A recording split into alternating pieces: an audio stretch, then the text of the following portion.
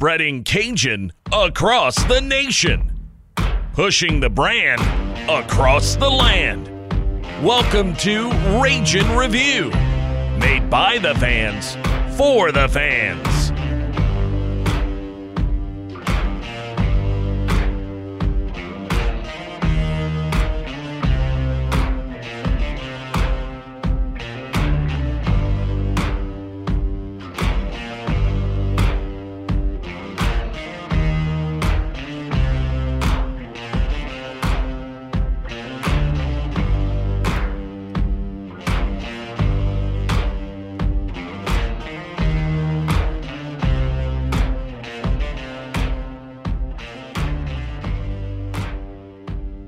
What's up, Cajun Nation? Welcome to another edition of Ragin' Review. I'm Jerry Abair alongside my buddy and friend and co-host as well, Mr. Matt Miguez. Matt, what's going on, man? Cajun Nation, what's up, Jerry? How you doing, man? Oh, pleasure. We've missed you. Missed all of you. Cajun Nation, we've missed all of you. I know we've taken a little bit of a hiatus lately with so much going on in the real world, right? Current events just changing day by day. But we couldn't help talk a little bit about what happened in the draft just a few weeks ago. I know there's been news coming out, and the governor of Louisiana, Governor Edwards, decided to start phase one this coming Friday, May 15th. Just a slow process to just a start of a slow process to recovery. And why not start that process a little early for Cajun fans by recording another great edition of Ragin' Review. And we also have a special guest in the house, former Ragin' Cajun football standout, Mr. Matthew Barnes. You remember him, number 10, the tight end that played for, almost a decade or so. Matt, what's going on, man? What's going on, my guys? How are y'all today? Oh, man, doing great, just grinding. And thank you so much for coming on with us today. You know, I wanted to, today we're going to talk a little bit about, everything that's been going on in the world of sports, especially Ragin' Cajun athletics, in particular football, talk a little bit about the draft. But Matt, we kind of wanted to talk to you because we know you're still a big part of this program, even though you did finish your career in 2018. You still hang around, you still talk to the coaches, you still talk to the players. What have you heard recently with everything that's happened with the COVID-19 pandemic? What have you heard from your former teammates as well as your coaching staff? And what's their mindset right now moving forward with this football program? Yeah, so a big thing I've heard from multiple people is we're going to have a season regardless, man. Even if it's pushed back, a thing I heard is, the ending of the season could be in February or March. Which is good news for sports fans because it's something we need as fans of the game. It's something we yearn for, and it brings us excitement. I don't know what Cajun Nation will do without sports, truth be told, because that's a big thing in this area. But yeah, that's something I have been hearing. Another thing is, from the athletes, they're just working out and staying consistent and honing in their craft. I've been seeing videos of them, training. Devin Pauly is somebody I just watched about 30 minutes ago. He uploaded a training video. So it's good to see them and how they react to this situation in this unprecedented time because, this is something that we've never experienced before, whether it's being regular in life, having a job, and also in the sports world. So this is something that I'm enjoying sort of to see the turnout to and seeing how everybody responds to this. Now, for you personally, you just finished your playing days. 2018 was your last year. Of course, Coach Napier's first year. Got to experience a chance to play for a conference title, played in a bowl game. 1 year removed from all of this, where do you see, like for you, with everything that just happened this past season, even though I'm sure, like you said, the players are still grinding, still trying to train, mentally, where do you think, if that happened to you, if you were in this particular scenario, where would that put you mentally right now, as far as from a player's perspective?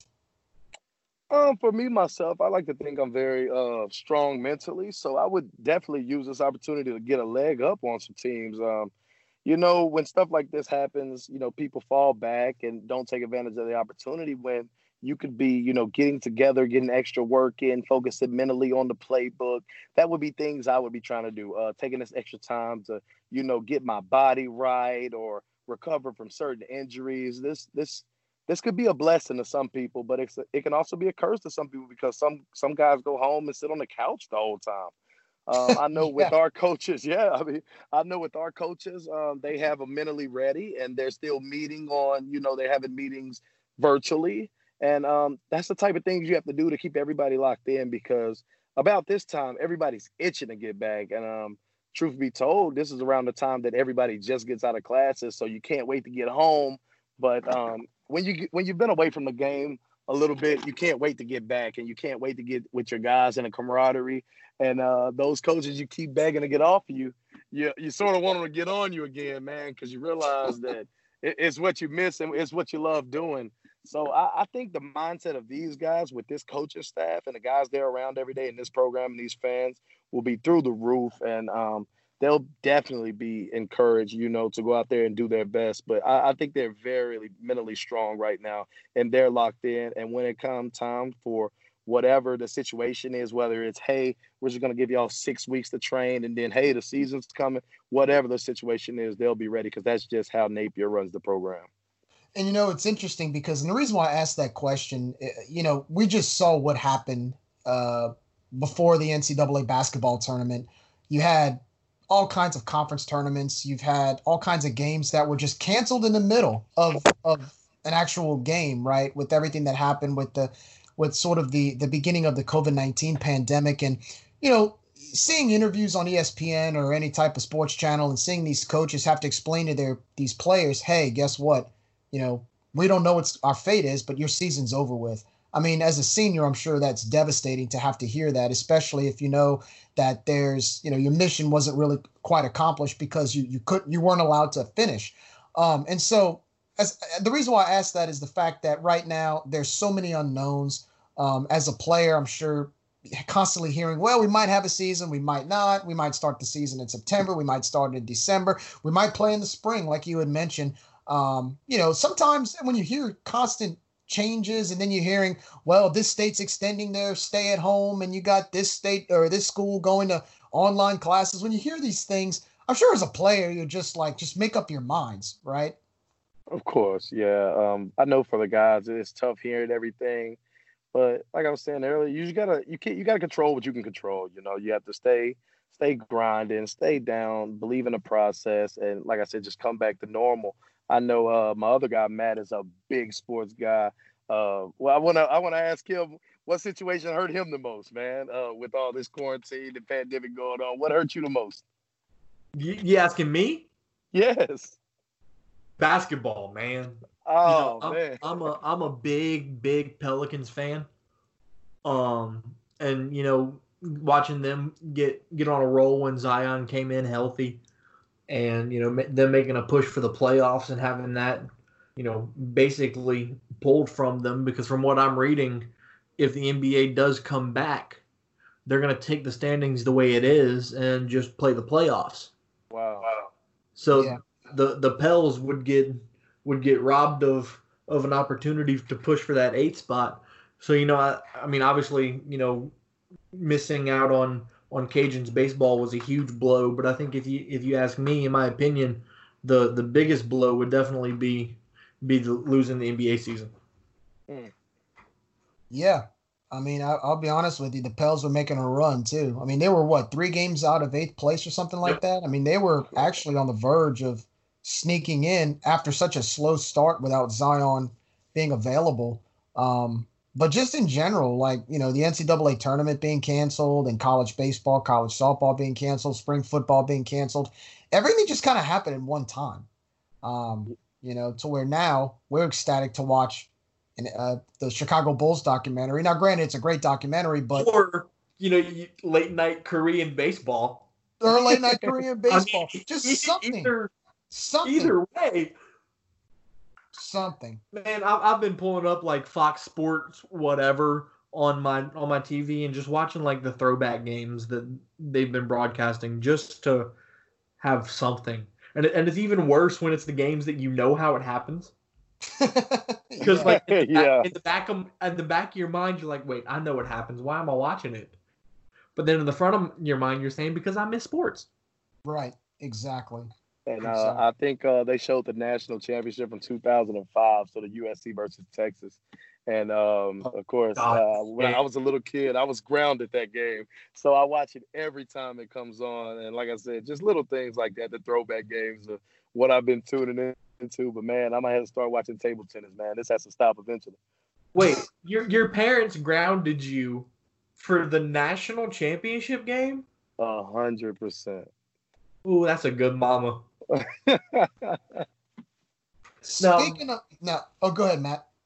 Barnes, I wanted to ask you, growing up and I'm hopefully not going to butcher the town name. It seems pretty simple, but you never know. Groesbeck, Texas.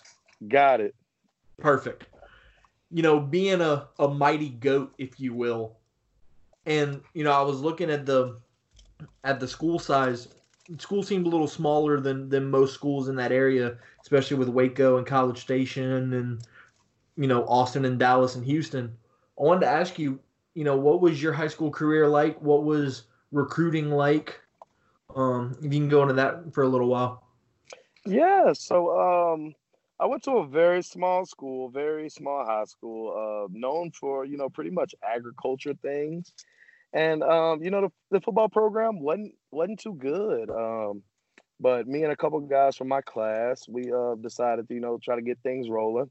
I thought I was going to initially be a basketball player. I was going to try to play college basketball, go to the NBA. I was a freshman on varsity of basketball, so I thought I was a big shot. And my sophomore year, I was placed on varsity. I had a pretty decent sophomore year, man. I ended up scoring about 23 touchdowns, and my coach told me I should start, trying to look into playing ball in college.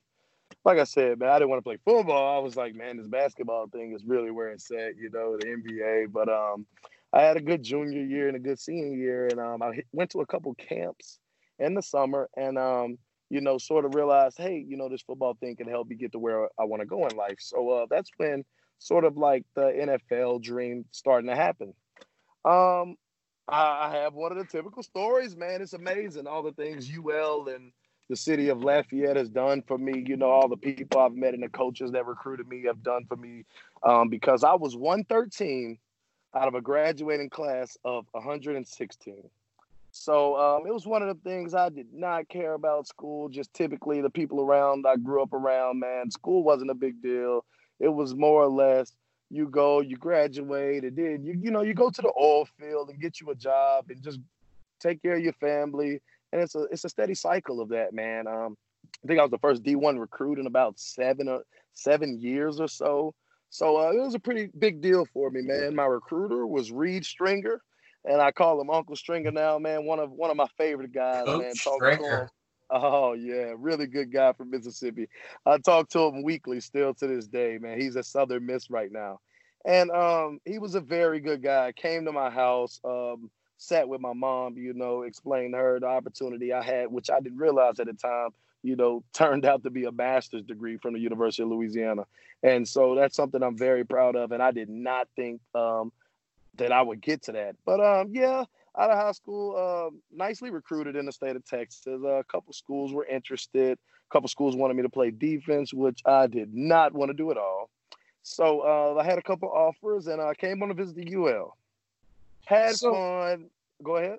Well, I was going to say, what were some of the schools and what other schools besides UL looked at you or recruited? So I was recruited by Baylor, TCU, UTSA, Incarnate Word, University of Houston, New Mexico University, Air Force, ULM too, believe it or not. ULM was one of the first schools to contact me, but they did not offer. And that was the first one to scratch off your list, right? 100%. I talked to him the first day, and believe it or not, man, a lot of kids do this. I just might have told them I wasn't interested, honestly. And that's something I think recruits should never do, because sort of the similar situation I had. I got to tell in schools like ULM I wasn't interested, and I thought I was a big shot. I was only a 3-star. I thought I was a big shot kid, and sort of waited till signing day to sort of make a decision. Well, as you know, if you're not a 5-star, you could not do that at all. So we got to about January, and New Mexico called me, and they're like, hey, we're gonna withdraw our scholarship, man. We're gonna go a different direction. And that was my first sort of glimpse of reality, man. I was like, wait a minute, y'all gave me something, now y'all taking it away. So I think I may have called Coach Stringer like, please don't take my scholarship, man. I'm coming. So I took a visit to Lafayette. Food was amazing. People were amazing. At that time, the people that hosted me, the guy that hosted me was Larry Pettis and Michael Quave. Yeah. Very good guys. Broadway came out and showed us a good time. That older era, man. And I enjoyed it a lot. And that's what led to me coming here.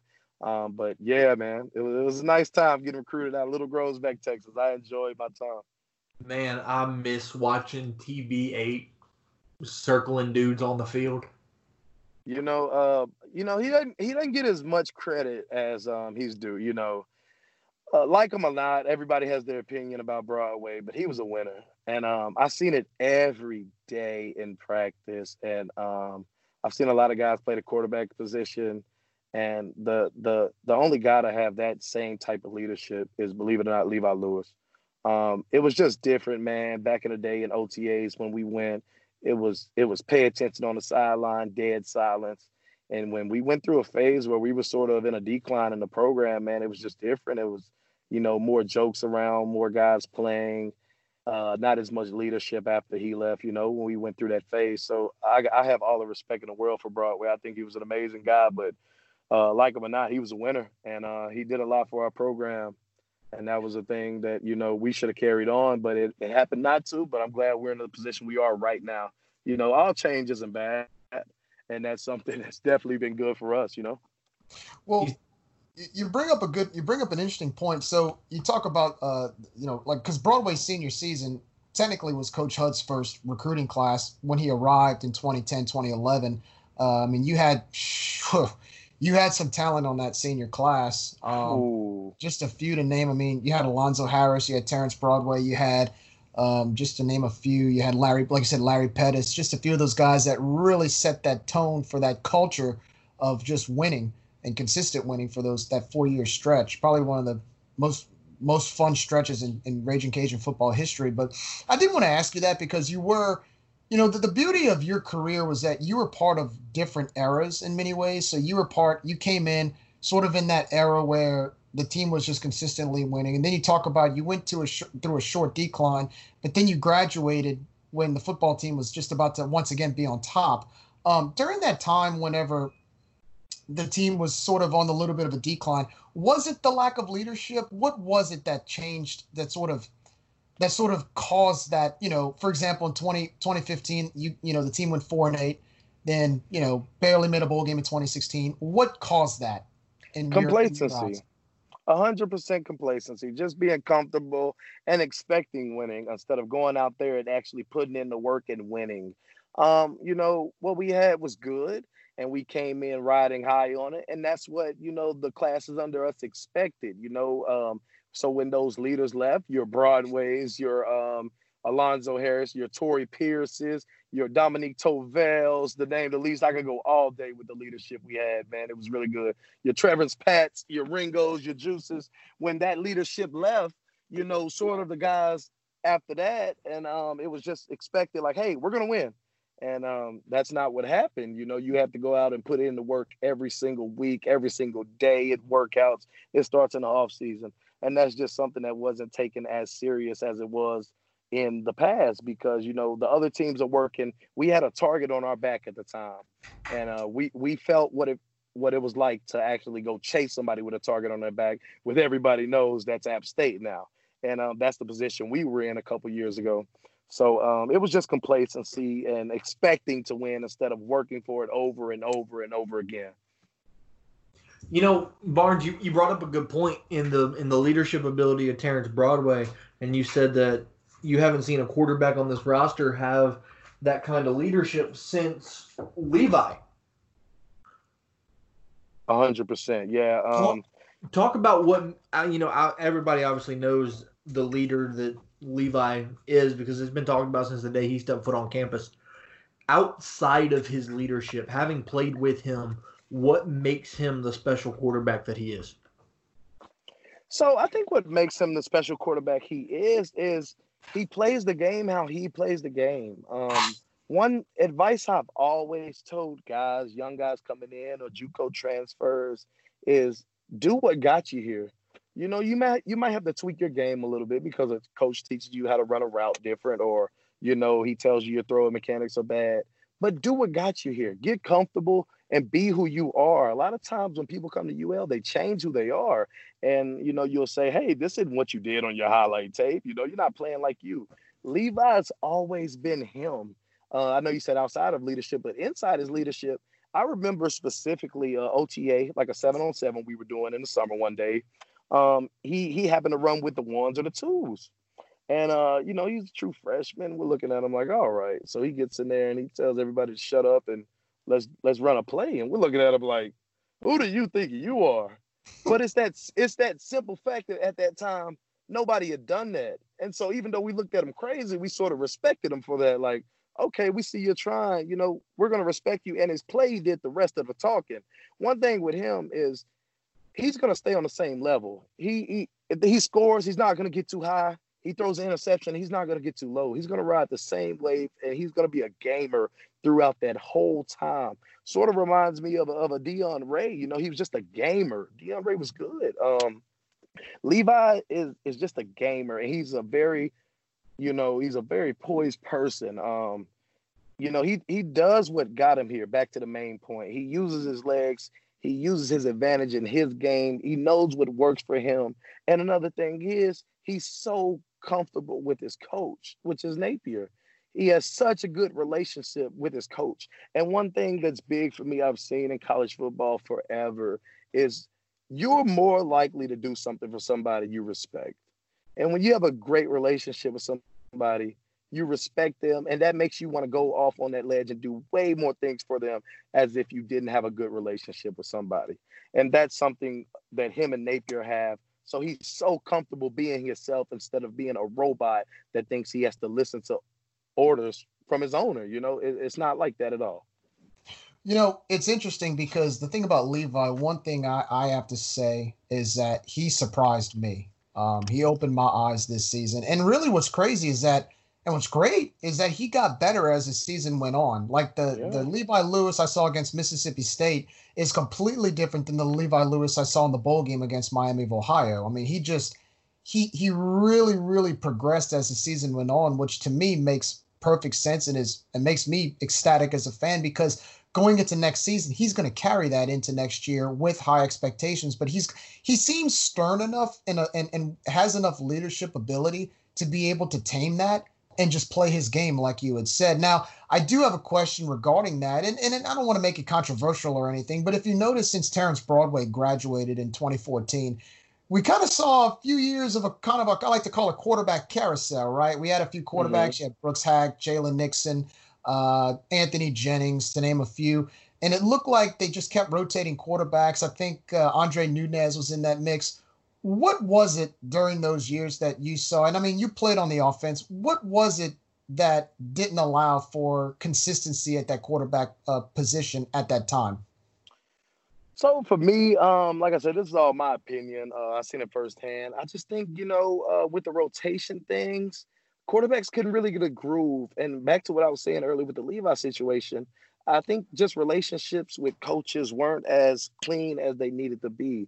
So as far as not playing like a robot, I think all those guys sort of, weren't comfortable in their own skin being who they were, just sort of worried about criticism for the coach or having something to worry about. If you look back on all those quarterbacks, all of them played better when they were in a backup role. If they came in the game, they played amazing. And then once you started them, they didn't play as well. And the next person that came in, they played amazing in the 2 role.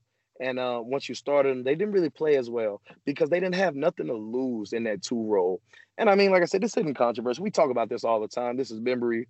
All those guys are my friend. Andre Nunez, Jordan Davis is one of my very good friends still to this day.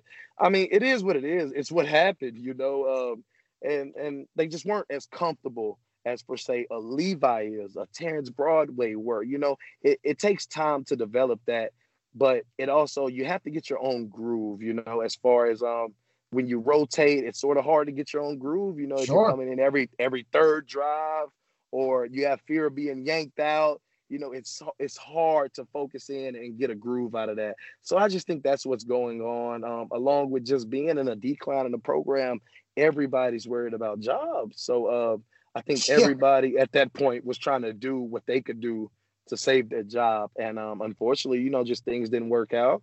But like I said, all change isn't bad change, man. I don't know one person from that program and that era that didn't do good. Munoz is the receivers coach at Baylor, won a national championship. You know, Hud is back being a head coach. You know, all those guys are somewhere. Like I said, all change isn't bad change. But as far as that quarterback carousel, I just think nobody was comfortable back there. And it was just always a fear of being yanked or, you know, being benched for something. And I don't think Levi's ever really had that fear at all. You know, Matt, the interesting thing about that is, you know, Levi's been confident from day one, which is something that not many quarterbacks are walking into a D1 program, especially one that had success, you know, recently before that. I want to ask you, you know, in your opinion, looking at this past season, while we're on the subject of Levi, what was his best performance of this year and why?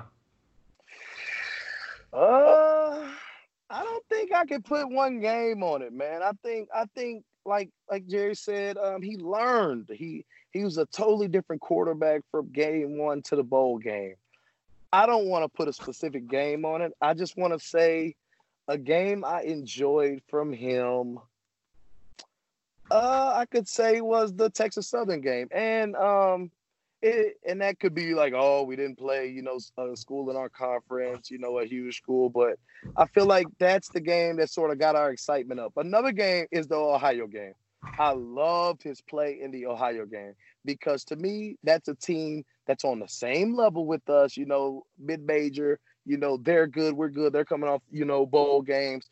We're trying to see where we at. Are we above, you know, some of the other mid-majors we're competing against for that New Year's Six Bowl? So when we played that game, I sort of circled that on our schedule and was like, okay, this is going to be our game. Just me being a fan of the team, this is going to be the game that determines who we are this year. And when we pulled that game off and the Arkansas State game at Arkansas State, where it's so hard to win over there, I knew, you know, that, you know, Levi was a special guy. You know, I played with him before and I knew he was a special guy. He threw me a 3rd and 10 slant from the 5-yard line, our own 5-yard line. And I got a first down and I was shocked. Like, no, he did not throw this. He never throws this in practice, you know? So I knew he was a special guy, but that Texas Southern and the Ohio game really let me know, like, okay, he's ready to lead this team. He's ready to facilitate to everybody and take this team to a new level. So those are probably my favorite performances from here this year. Now, you've experienced, you experienced the coach transition from Coach Mark Hudspeth to Coach Billy Napier. When Coach Billy Napier first introduced himself to the team, what was the vibe? Or just better yet, when he introduced himself as well as brought in a coaching staff, what was the vibe of that first offseason to where you and your teammates could kind of get used to what the culture was going to be like? Because right now it's #culture, right? What the UL emphasized. When did you first get that glimpse of that new culture, and what was it that set that tone early 2018, even up to this day? Well, I'm not going to lie. He won me over in about probably 30 seconds with him being in the room and introducing himself. And this is real. You know, a thing is when you get new coaches or even a new boss in life, I know in high school, my senior year, I got a brand new coach and I sat in the stands, slouched down, acting like I didn't want to get to know him. But Coach Napier told me I had never heard something in my life from anybody in the first 30 seconds. He said, I know you didn't choose me, but I chose you. And that hit home with me. That was very special to me because, yeah, he's right. We didn't choose him. We didn't want a new coach. You know, nobody wants to start over. You got to prove yourself to all these coaches again. For me, I had been there 6 years. I didn't want to have to reprove myself to some different coaches who probably were going to write me off, you know. But when he told me, you know, he chose us, that hit home because, you know, he did. He probably had some other offers he had, and he chose to come here and try to change this program around, which he did, looking back on it. When we got to the off season, it was hard. He told us this will probably be the toughest thing you ever did in your life. And it was, other than Coach Witt's conditioning test. But the offseason with Coach Napier was very tough. And you could tell immediately he asked us to buy in. And we agreed we would buy in and trust the process. Even when it gets sort of shaky and you're like, I don't know about this anymore, just keep trusting and keep trusting. And we would see the final result, which we did that year. We played in a Sun Belt Conference championship game. So that sort of was like, well, this does work. So when they came back the next season, they're bought in. They know the formula works. So you keep buying into it, keep building on it, And year two was probably way easier than year one because you know what to expect, you know what to do, you know the work you have to put in to get there, and you know what you want to accomplish that season. So it was tough to transition to it first, but like I said, the guys on our team were amazing. It was such a different culture. Everybody believed in what the new coaches were bringing. And it brings out so much competition because, like I said, let's say you had a bad rep with the old staff, you have a clean slate with this one. So, of course, guys are going to buy in, and it's going to be so much competition within that. So the vibe was definitely, very competitive, if I'd say. And we believed in him and what he brought to the program. And like I said, it paid off, as everybody can see. Matt, I want to ask you, you played in a Louisiana uniform for 6 years. You played for 2 different coaching staffs as well. If you had to pinpoint one game in your career that was your favorite, what game and why? Some of my friends will probably say the Grambling game because I scored. I know they go probably cloud me for that. But it was probably, my favorite was probably either the Arkansas State game at home. So that was probably 16, correct? The last second, we thought they scored. That was an amazing game. Yeah. That, basically to go to a bowl game, that year. That game was amazing. That was just a tough back and forth game, as you know, at Arkansas State, how that always goes. That was a good one. And maybe that same year, that year was very fun to me, man. Just the people I played with, Elijah McGuire was my roommate. So, I shared those. Yeah. So I shared those experiences with him, going back to the room every night. That or the Georgia Southern game, honestly, man. We slipped up in the locker room and had a video go viral. And it was sort of a dark time. And that was a game we were not expected to win. And we ended up pulling that game off, thanks to Dion Ray, who should have a statue outside the stadium. And he came in and did a couple quarterbacks runs and technically won us that game. And we did a mannequin challenge after the game, if y'all remember that. I do remember that. Yeah. And that was just some enjoyable moments for me in my career. If I could just pinpoint, that's from the same season, 2016, which tells you, even in a decline in the program, trying to get back up, there were some very good moments in that season, that I enjoyed. But yeah, that beating Arkansas State at home with the last second miracle stuff. And that game at Georgia Southern that we weren't supposed to win after having sort of a dark time in the program. It's funny. The Georgia Southern game that year, I remember, I think Anthony Jennings was a starting quarterback. And for whatever reason, the coaching staff allowed him to run some zone reads. And he was able to pull off some runs along with Dion Ray. Both of them were pulling these zone reads.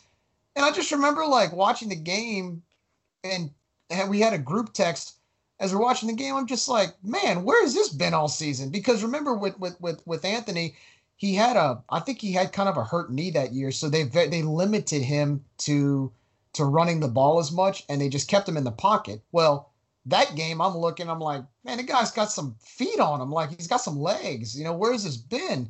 And it made me kind of realize, wow, if he were healthy all year, no telling what that offense could have done, if his leg wouldn't have been tweaked like it was going into that season.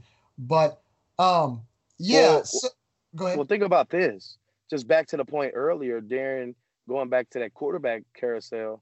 Who was the last runner we had before Levi? Really think about it. Who was the last dual threat quarterback that was efficient on the ground? I'd probably say Terrence Broadway. Terrence Broadway. Exactly. Yeah. So us being a program like this, we have great linemen. We've always had success from dual threat quarterbacks. And it's just a shame that during that era, nobody wanted to run. And I even told Levi, I looked him in the face every day and said, because I was still going to class, and I would tell him, run the ball. If all else fails, run the ball. They cannot stop your legs. You are a playmaker. And, I sort of knew that. Nobody else really knew that because I had been around that long, but I had seen the up and down. And a running quarterback in college football is so hard to defend, and it's so hard to account for. If you remember the App State game at home, their quarterback killed us on the ground, man. I know y'all don't even want to talk about it. They killed us on the ground. And I just told Levi, I was like, man, look, man, you have to make plays with your legs because that kills defensive coordinators. But yeah, that's truly one of the reasons. You remember Dre Nunez scored at an App State championship using his legs, and we all looked at him. We all looked at him on the sideline and was like, why don't you do that every time? Like, run the ball. And so that's a big thing with us, man. If you could just really think about it, that's a big deal with us, a dual threat quarterback. I gotta ask, have you ever seen now this was when I was in college at UL back in the around 2007 to 2010. You ever see, I know he was your coach, but have you ever seen Mike Desormeaux's film? Yes. I clowned with him. I called him today and told him I'd be doing this podcast. And definitely told him I'd give him a shout out. I have seen highlights of him running. Somebody posted one on Twitter the other day. Dude. And every time we go to his house to eat, we're like, pop in the highlights. And he's a humble dude. He's like, no way I'm popping in the highlights. But I heard he was a monster. And I seen a clip of him the other day on Twitter. Des was nasty. I joke with him. I call him the white Michael Vick because he had these. I kid you not, man. He had these moves that, like, because you look at him, he's tall, he's slender, and he was a dual threat, but he ran more than he threw. Like, he could have played, in my opinion, those old school like wishbone offenses, kind of like with Tommy Frazier in Nebraska. Like, he could play in an offense like that and just dominate. Like there were some games he only threw the ball maybe 8 or 9 times, and between him and Terrell Finroy, those two in the backfield, I mean, ran the ball 50 times. Good luck stopping you. Good luck stopping us. And so, it's funny because you're absolutely right. You bring up a great point.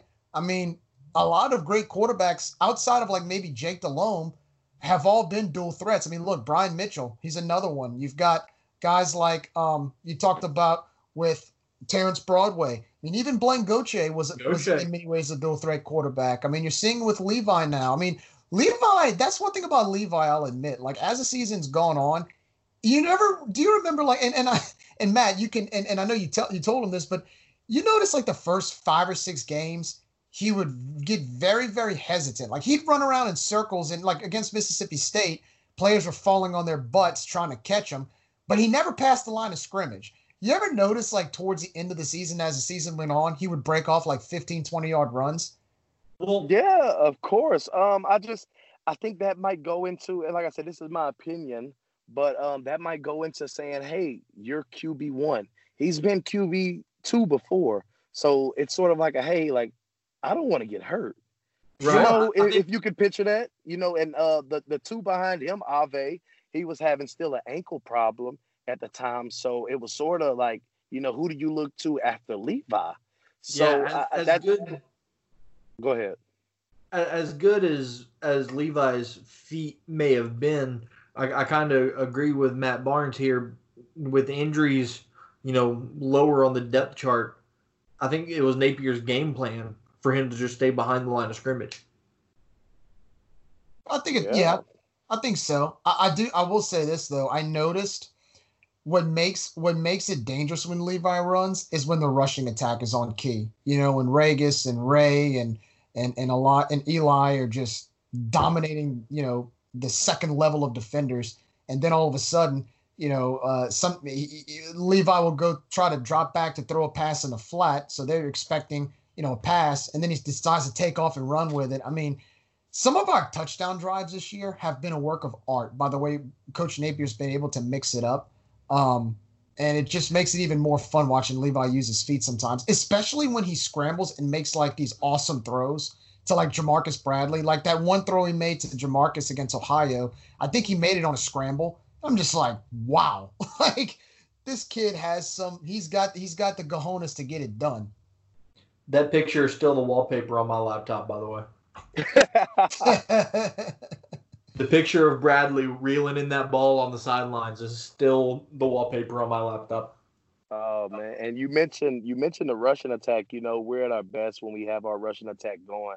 Just want to give a shout out to Jabbar Jaluk and all the running backs who played for him, because I've seen it firsthand, man. They were the position group next to my room. It is not easy, man, to have that much talent in a room and spread it out, man, because all of those guys, all three of those top guys were NFL guys. As you've seen, Ray just went in the 7th round. And when the year I played, he was technically 3rd string. It is hard to play with that much talent in the room and not think of, hey, I'm going to transfer. I got to go get my shine. Those guys are good, and I've never seen them bicker. I've never seen them argue. They were always in high spirits, supporting each other, and that's how it has to be to have a winning attitude. So I just want to give a shout out to those guys. Yeah, I'm gonna say this. You know, talking about the rushing attack and how good the rushing attack has been, I'm gonna miss Hunt and KD next season. Oh yeah. And I think we can kind of go in a transition now into this conversation about the draft. Barnes, what do you think about, with between Robert Hunt, KD, and Ray all going pro? What are your thoughts on that? And of course, we can't forget Jamarcus Bradley getting signed on as well. What do you think about their potential? What do you think about what they can do in the league? And have you talked to any of them since the draft? Yeah, talk to them almost daily, man. Like I said, these guys are my brothers. I hosted Robert Hunt along with Mike Quave. So, he's my guy. Dotson, that's my guy. I was at every game with his dad in the stands, and his brother, Kenny Dotson. I'm real close with him when he played at Nichols, man. So I love those two. Ray is basically like my brother. I just went to his house Sunday to eat. So every time I'm in Louisiana, his family cooks me good food. Jamarcus signed with the Browns, and Mike signed with the Eagles. Yeah, Mike too. Yeah. And I spoke with Jock, and he's looking to get somewhere in camp. And, you have a couple other guys, Nick Ralston, he's trying to get in camp. I wouldn't be shocked if you see a couple more guys, that, are gunning for that chance to get an opportunity. Like I said, because of these unprecedented times, it's a blessing and a curse. So, they can't evaluate like they normally do. So they're going to have to let a lot of guys in camp and make a lot of cuts. But, that opens up an opportunity for a lot of guys. As far as the draft, man, so happy, so proud of those guys. People don't know what this just done for the University of Louisiana. This opens up so much more for us, much opportunities, better recruiting, because this lets people know, oh, if you're good enough, you can make it. Robert Hunt just went 2nd round, and he's from a 1A school in Texas that I always clown him about because I'm 3A. He's from a 1A school in Texas where he played wide receiver on multiple snaps. He was the wide receiver. He won 2 games in high school. He's a star basketball player, come from a very poor background. And he came through the same steps a lot of recruits will come through, and a lot of people in that program are in right now. And now he's a millionaire. So you could turn your life around. You could come to this program. He just created him, Dotson, Ray, and even in the past, Tracy, Eli, Ringo. They create so much opportunities for this program, and it's going nowhere but up. That's a very exciting thing for them. Something about Dotson is the Pittsburgh Steelers are really his favorite team. I argue with him in the locker room multiple occasions about the Cowboys and the Steelers, and he want to throw the championships in my face. Wait, I'm sorry. Can I cut you off? You're a Cowboys? Big Cowboys. Okay, all right, Matt Barnes. We're gonna have to end this podcast shorter than expected, and we're also gonna have to ban you from the premises. Oh, wait till we get to everybody else in the Saints later. Trust me. But yeah, that's his favorite team. So that's the ultimate dream come true. You grow up 5 years old, want to get drafted by your favorite team, the Pittsburgh Steelers, and it really happened. to somebody that you know and love every day, that lives right, lives by the code, is a true Raging Cajun, always embraced everything and every obstacle that came to him. He's an amazing guy. And that's the thing that you love about this most. We live through them, me and y'all, we living through these guys, and they're the coolest guys in the world. Dotson's opened up so much of his character. He wants to interact with his Steeler fans. And now he has that opportunity where 1 million people he does not know will comment on everything he does. And so he's taking that in. That's just something he's never had before. He's been an old lineman and they don't get a lot of credit. And so he's taking that in and enjoying that process. And, his life's changing. As far as Raymond, he went through a sort of a sad situation because he got to a point where he didn't think he was going to get drafted. He was close to signing a free agent deal with Jacksonville. That was sort of about to be set in stone before he got a call from Tampa. And sort of how that thing works is, a couple teams call you and tell you, yeah, we're about to take you this next pick in the 5th round. And, nobody takes you. I was with Elijah McGuire. Like I said, it's one of my best friends. I was with him on the 3rd day on the draft.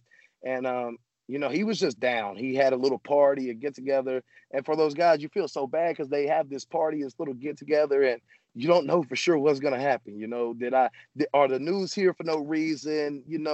So those guys get down and you just sort of got to encourage them. But Ray's very thankful for his opportunity. And I've spoke to him multiple occasions. He knows what he has to do to make the team. He knows he's going to have to be a killer on special teams in camp. He knows what's going on. He knows they're a top team in the league, and everybody wants to be in Tampa Bay right now to play with Tom Brady and Gronk, and they're good at receiver right now. Everybody wants to be in Tampa Bay, and he's in the perfect position right now to do it. He's at the running back position. It's not like he's a receiver, has to go against Mike Evans, Chris Godwin. He really has the opportunity to make the team and play. As far as Jamarcus and Mike, those are two guys who are very, very versatile in what they do.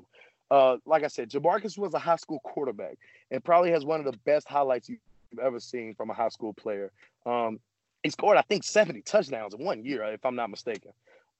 He came in at UL and played corner and used to get torched every day at practice by Keenan Barnes and Michael Jacquet. Fast forward, those two are the best players on the opposite sides of that. Jamarcus is the best receiver on the team. Michael Jacquet is the best corner on the team. So these guys have been there before. They've been doubted. They fought through adversity. I have no doubt, that Jamarcus will go and soak up everything. He's with Odell and Jarvis. He's the type to learn from them and display leadership that he can be on the same level as those guys. And he's the type, well, if Odell is hurt that day and they sit him out, Jamarcus would love to grab those reps. He would love for the opportunity to get in and make anything shake that he can just to be noticed. He loves that. Like I said, Mike is he's such an athlete. He has a chip on his shoulder. He has an edge. He feels disrespected. He didn't get drafted, which is amazing for him. I know he's going to go out there and do his best to make the team. So those guys that got picked up are amazing. Like I said, you still have other guys such as Jock. He had a very good, career at UL, and he's going to go do his best to make a team, So I'm very excited for those guys. But what it done for the culture of UL and the future of Raging Cajun football is you can't even put it into words because we're about to be so crazy good from here on out. Very nice. Very nice. Yeah, I tell you, there's a lot of excitement right now. I know the University of Louisiana I think they were ranked tied for somewhere in the low 20s, 22nd, 23rd for most draft picks in this draft. And, it's really just it's a testament to, like we talk about the culture and how these players adjusted over the past few years, how much they've grown, between whether it was Kevin Dotson, Robert Hunt, Ray, Mike, those guys are just Jamarcus Bradley and what they've been able to do. Now, I got to ask you moving forward, man. Now you got two guys in the backfield, Trey Regis, Elijah Mitchell, NFL potential. Are they going to be playing on Sundays moving forward, depending on what they do this coming year? 100%. 100%. Please come hunt me down if it doesn't happen. I was speaking with Hunt, and he said, "Oh, scouts are already asking about Eli." Same with Raymond Clay. He told me scouts are already asking about Elijah Mitchell. That was a guy we knew from when he was a freshman. Grant Horst told me this. He was like, yeah, I knew that guy was good when he was running the ball without gloves on. Like when he's a freshman, he said, I knew he was good. Yeah, a couple years ago, I was working at KATC here in Lafayette, and I remember working with the Friday Night Football crew. And man, every time an Erath highlight came in, you knew who it was. 100%. You He's knew just that good.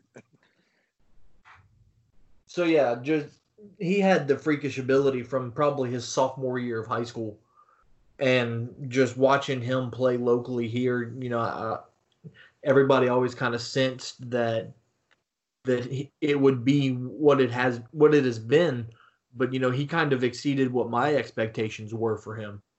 And that's another thing I just want to commend Napier and our staff about is the local recruitment. I know Elijah came in off of HUD, but Napier is reaching out to local people. I was just talking to Montreal Carter about this the other day. The HUD era, we recruited a lot of Mississippi, lot of Mississippi. But somebody like me, you recruited me. My mother came to one game in my UL career, the Boise State game. When you recruit somebody from in town, that brings their family, that brings the people from their high school. Like, hey, I went to high school with him. I'm just going to go to a game. That brings supporting people around. So I definitely want to give a shout out to Napier recruiting in his own backyard. But yeah, I came in with a walk-on. His name was Austin Domain. He's from Erath. So when Elijah Mitchell came in, I said, Erath, man, that's a small town. I said, I had a homeboy came from there. I said, you better than him? He's just so humble. Man. Austin was really good, and I was like, yeah, man, it's all good. We'll see if you're good enough. And like I said, Grant Horst was like, yeah, man, he's running without gloves. I knew he was good. So yeah, he's very good. The thing about Trey is when does he disappoint? He had a couple slips against Mississippi State, but other than that, how long has Trey Reagan's been producing for UL? Forever. He's never stopped producing. So that 1-2 punch is going to be the same thing it's always been. And you still have the Lightning back there with Chris Smith. Yeah, Ray's leaving. Chris Smith is good too. He's stepping right in. And he's hungry to step into that role. Let alone you have TJ Wisham still that's amazingly good. And you have another freshman that came in and he's good himself. So that running back room, it's always been good. Since when I was young, you had Alonzo Harris, Montreal Carter, Torrey Pierce, Efren Reed. You had all these guys who've always been good. And it's just carrying on from generation to generation. So that running back backfield, not going to miss a beat. The O-line, we're missing Robert Hunt and Kevin Dotson. You got Ken Marks and Cole Prudon coming back. Shane's grew up a bunch. You have Max Mitchell, who has playing experience. It's going to be great. The offense is going to be really good. Peter LeBlanc has stepped up at receiver. Brian Smith is going to need to step up. Jamal Bell's going to have to step up this year. Who's going to be the guy? Because as of right now, to me, it looked like Peter LeBlanc stepped up and was amazing in the championship game, and that was great for his confidence. I can't wait to see what goes on. Look out for Devin Pauly, man. Yeah. Brandon Lejeune also, too, huh? Yeah. Redshirt. He's a hell of an athlete from what I've heard and what I've seen. Well, I watched Peter grow up, we're family friends with Peter's family and just seeing how much he's developed in just 1 year. I was just ecstatic that he got to play. It's one of those things you're like, oh my gosh, Peter's in, good for him. Yay. Okay. He's catching a few passes here and there. Oh, that's awesome. But then you see the impact he had on the offense as a freshman. I mean, a true freshman coming in and just creating such a heavy impact. And really all he did was add, he's just added another weapon to this high-powered offense. That's dangerous. That's very dangerous when you have a lot of younger talent stepping up like that. And it gets me a lot more excited for this coming season because I love seeing new faces. I love seeing the new players come in and just try to, they try to make a name for themselves early on. And then you combine that with the veteran talent. It just makes it a lot of fun to watch. Now, going into this coming, first of all, I know we discussed this earlier, but what do you think is going to happen this year? What is your prediction on the season? I know you said you've talked to the players, you've talked to the coaches. If Matt Barnes had to make a prediction of how this season's going to pan out as far as when they get to play, where they get to play, what would you say about that? I'm not going to lie to you. I think this will be our best year yet. And you know why? Because I think we do what we did last year, but we have to beat App State. And I think hey, I can't lie to you. Now, this is me being a fan. I'm mad about this. We have never beaten App State. And truth be told, we sort of look at App State how we look at how UL looks at Texas State. I'm a fan, so they can listen to this and post this wherever they want. But I mean, we look at Texas State as that little brother, like, oh, Texas State can't beat us, man. We're not worried about them. We'll go out and beat them on 2 days practice. You know, that's just how we feel about Texas State. We're not going to lose to Texas State. App feels that way about us. They think no matter what happens, they're going to end up winning the ball game. We have to beat App State, and I think this is the year. We say it every year, but I really do think this is the year. This is Napier's third year. Everybody's more mature. We are losing our two horses, but Levi's going to be a senior. Trey Regis and Eli's going to be a senior. The defense has grown up. What better time to do it than right now? I think this is going to be our best year yet. Honestly, and this is me talking as a fan. I think it's going to be our best year. Add on to that prediction. Not only will it be the first time we beat App State, this will be the first year we win an SEC game. Oh, yes. I am definitely looking forward to that. I promise you, I will be at that game, so I better see both of y'all there. We will walk into Columbia, Missouri, and win that damn football game. Here, here. The crazy thing is, we should have won the Mississippi State game. No, you know that, my dad and I said it that day. You play that game 4 weeks later in the season, UL would have won. Well, you can't look. You play an SEC team, you can't turn the ball over 4 or 5 times. And ironically, with the fact that we turned the ball over 4 or 5 times, it was still a 7-point game still with had like a chance to 10 win. seconds left. 100%, and that's how you know the growth of, as you know, Mississippi State. The year before when we played them, they were an amazing team. Sure. But it was sort of the same team. They lost a couple first rounders, but it was sort of the same guys, and like that's how much Napier has grown the program. Where, you know, the first year we go into the game like, oh, we're playing Mississippi State, but we're gonna try to beat them. We're gonna attempt. And, you know, adversity hits us, and we're like, all right, well, it's Mississippi State. Like, we'll come back and beat a conference opponent. Take our paycheck. Let's go back home. Exactly. But this year, it's no, let's not lay down. Let's go beat these people. I've always felt everybody else does it. Every other sport at our school has no problem playing big teams. App State does it. You know, our softball girls, they'll bring Oregon to town and beat them. They'll bring Florida to town and beat them. A couple years ago, basketball took Kansas down to the wire, if y'all remember that. Baseball plays big schools and have no problem. We need to get on that level in football, and I think we are there now with that Mississippi State game. That brought a little confidence for us. And like I said, I definitely believe that we'll definitely beat Missouri this year. Yes, they were 100%. faking injuries. The Mississippi State defense, as our offense was marching down the field in the red zone, were faking injuries. I mean, that I'm watching that in the Superdome, and I was getting, not only was I getting furious, but I'm just thinking like, okay, this team just basically spanked us the year before, and now all of a sudden you can't stop us, and your interior D lineman or your linebackers falling to the ground, and he tried to stay in on the next play, and I just couldn't believe that, and that's when I realized, I'm like, you know what, this team, we got ourselves a football team. I mean, the fact that an SEC team straight up faked an injury against us is, to me, it's hilarious. That took the cake. Right. Well, Matt Barnes, man, we appreciate you joining us. You know, we appreciate everything you've done for this program to help it become what it is now, and we look forward to maybe talking to you down the road when we actually get a football season. Oh, definitely. Like I said, man, anytime. I love podcasts. I love coming on here, just speaking about, you know, firsthand experiences. And like I said, I'm a big fan. I'm a fan just like you guys now. And, you know, proud alumni. And it brings me joy to, you know, live through some of these guys. Because it's weird. Like I said, man, I know people from a 10-year stretch. I know guys such as James Butler, who was a freshman when I came in, and Daniel Quaid, who got here in maybe 09, 010.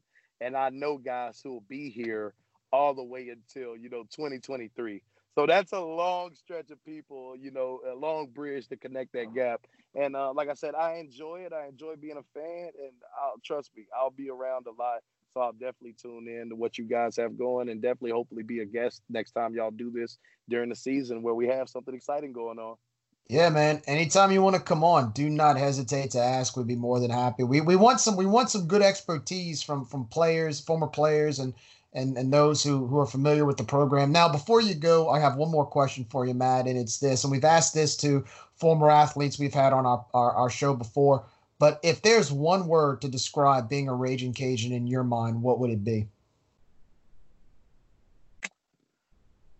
This is gonna sound sort of ironic, but culture, the culture, and I know that's a new word that's been around with Napier, but to me, that's the people around here. That's Lafayette. That's the school tradition. That's Jake Delhomme coming around, when he doesn't have to show love to the program. That's to me, that's what this is all about. And this town brings you in, and this program brings you in and loves on you. It's the South. I live in Phoenix, Arizona now, and there's nothing like the South. Trust me, food-wise and people-wise. And that's what I love so much about this program is the culture. I want to give a shout out to Lee Tafford, gave me, my first grown man job at Coca-Cola. And it's just things like that in the community. So one thing I advise all, the players when I see them is get out here and talk to some of these alumni and some of these guys that support you in the RCAF and get to know some of these people because trust me, they love you more than you know. And for you just to acknowledge them and shake their hand and remember them the next time they talk to you means the world to everybody because the culture is that important around here, man. No, there's no question about that. Me being the only one of the three in this conversation as a lifelong Lafayette resident, there's no better place in the world, in my opinion, than the people and the atmosphere that this town gives. Absolutely, man. And that's the reason why my wife and I settled down here in Lafayette. We're from 2 hours down the road in New Orleans, but I have family from around here. My dad grew up down in Jeanerette, Louisiana, on the Bayou Teche, and even though I have Cajun blood, until you actually live here for a little while and see what the people have to offer in this community, it really is unique. And Matt, for you being from Texas to come here. I mean, you're pretty much an honorary Cajun for life, man. The second we take you in, the second you eat your first dose of crawfish etouffee, that's it, man. You can't go anywhere else. 100%. I just had crawfish 20 minutes ago before I came. There you go. There you go. And I'm sure it's just as delicious as the first time you tried it. Man, don't get better than that crawfish time on Vera School Road. There you go. Oh, man. That's good times. I love crawfish time on Vero. Amazing. Good stuff, man.